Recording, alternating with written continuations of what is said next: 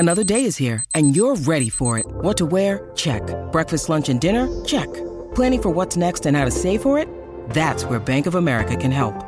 For your financial to-dos, Bank of America has experts ready to help get you closer to your goals. Get started at one of our local financial centers or 24/7 in our mobile banking app. Find a location near you at bankofamerica.com/talktous. What would you like the power to do? Mobile banking requires downloading the app and is only available for select devices. Message and data rates may apply. Bank of America N.A., member FDIC. When you need mealtime inspiration, it's worth shopping Kroger, where you'll find over 30,000 mouth-watering choices that excite your inner foodie. And no matter what tasty choice you make, you'll enjoy our everyday low prices, plus extra ways to save, like digital coupons worth over $600 each week. You can also save up to $1 off per gallon at the pump with fuel points. More savings and more inspiring flavors make shopping Kroger worth it every time. Kroger, fresh for everyone. Fuel restrictions apply.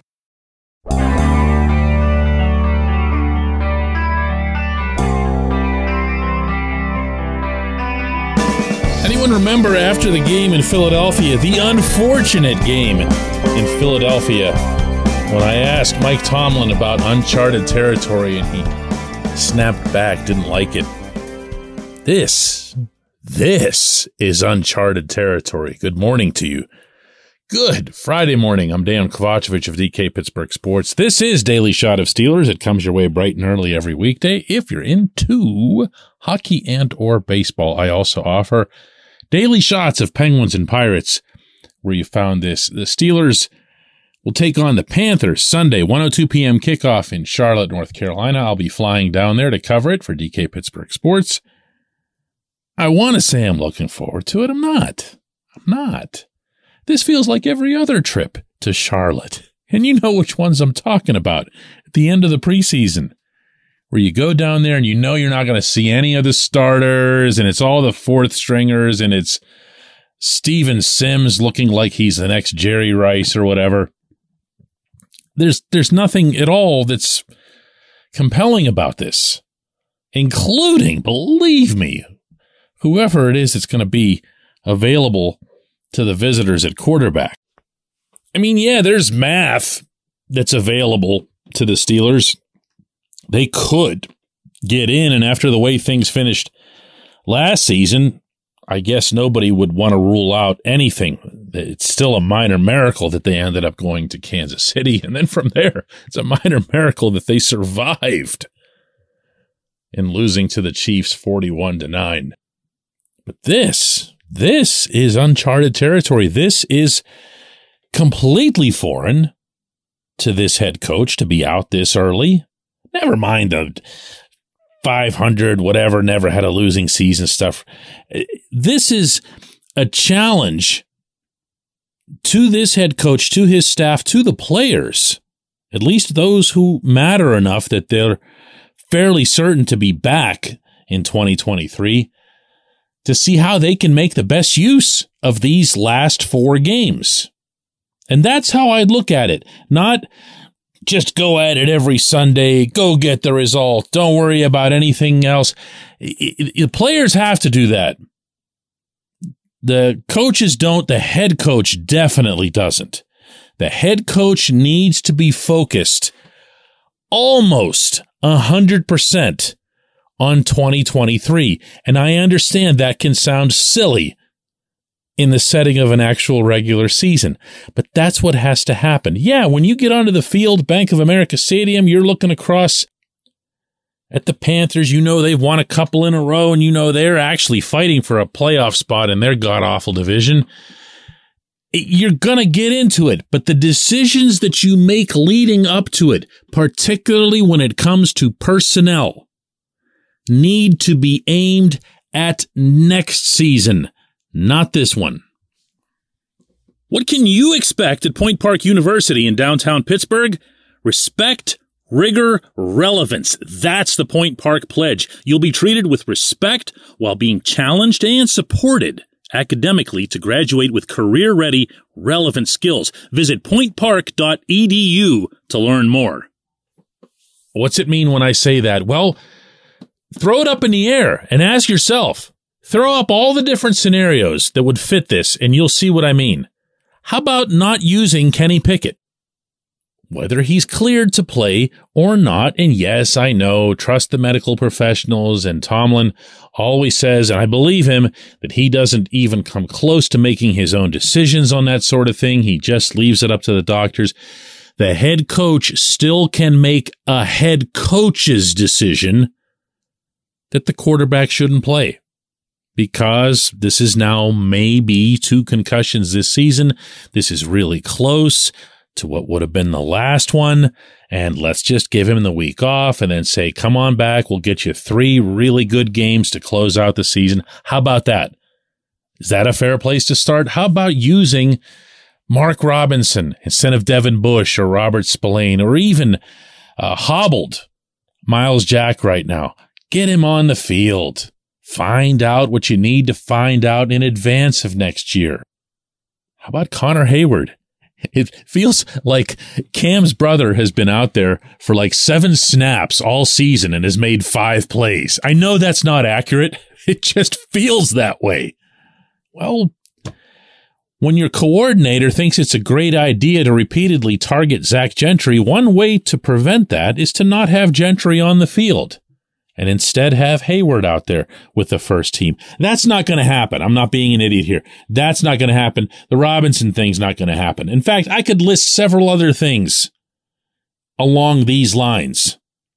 Not a ton of them, but several, where you'd say, all right, well, yeah, that actually kind of makes sense. You know, put a young guy in there, see what you got.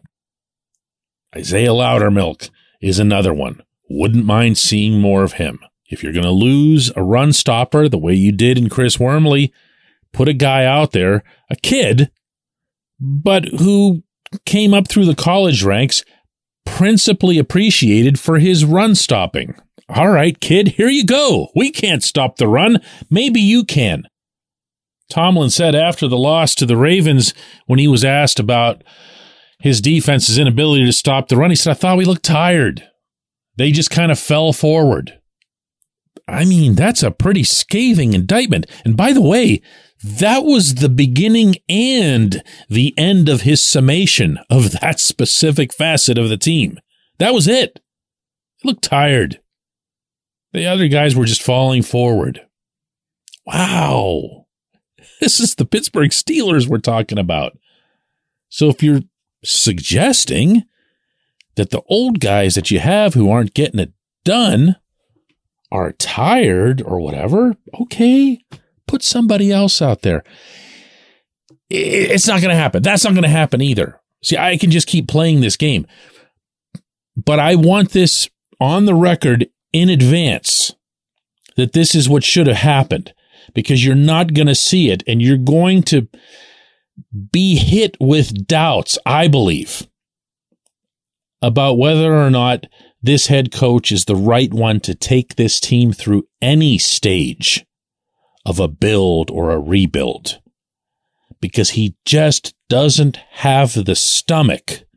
Never mind the experience. I'm talking about the stomach to put guys out there who might not be the best guys to be on the field for that one snap that's right in front of him.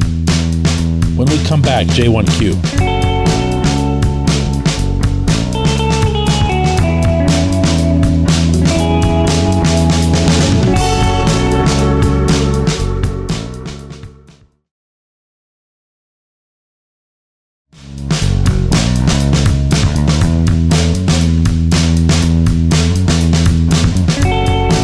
Back. It's time for Just One Question, and that's brought to you always on this program by the personal injury law firm of Luxembourg, Garvin, Kelly, and George, LGKG. They represent people who are hurt in car accidents, who need assistance with workers' comp and medical malpractice claims.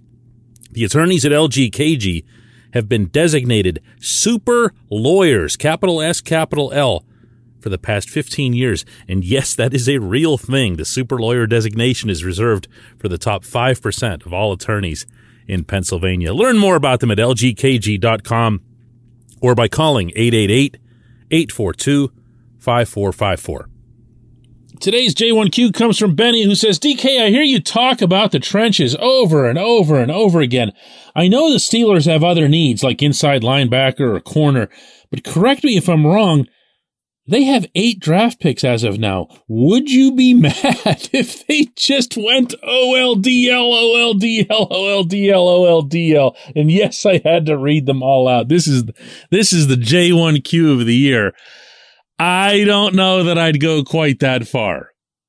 And for that matter, I don't even know that I'd go in that order if you forced upon me that I had to take 4 of each. I would like to see an inside linebacker. I really would. I just, with that position, what's missing is a special talent. What's missing is someone like a Roquan Smith to just take over the game the way that guy did last week in Pittsburgh. You know what I'm talking about? What's missing is still, all these years later, Ryan Shazier. That's why this management team, in acknowledging that many times over, made the extraordinary move, and now in hindsight, the wrong move, in trading up to get Devin Bush. The effort that they made in basically, and I believe this to this day, saying we're going to get one of the 2 Devins, and moving up like that, just showed the desperate need that they felt to try to get that position right. Well, they didn't. They ended up with the wrong Devin because Tampa Bay got the right Devin. And they ended up going for a forced positional need, meaning forcing it on the draft, which is never, ever a good move. And they took a big swing, but it was a big, big miss. And I've lost track, but it might also be strike 3 in that regard for all the different players that they've tried there. I am not downplaying by any stretch of the imagination, Benny, the need at inside linebacker. If they've got to pay for it in a monster way through free agency, go right ahead and do it. I got to be honest, I'd feel a little bit better about that, maybe a lot better about that, than I would doing this through the draft. Why? Well, Bush is one reason. But 2 is that inside linebackers, not necessarily of Smith's ability, but they're available. You can find them in free agency, and they're not grossly overpriced the way, let's say, for example, left tackles are. If the Steelers were to make a move in free agency toward a left tackle, you'd be talking about something in the high teens for an average annual value on the salary cap hit. That's really tough to swallow, even for a team that's going to have as much cap space as the Steelers will. But if you look at that draft class and you say, where are the tackles? Is someone who's been a right tackle in college for whatever reason capable of moving to the left?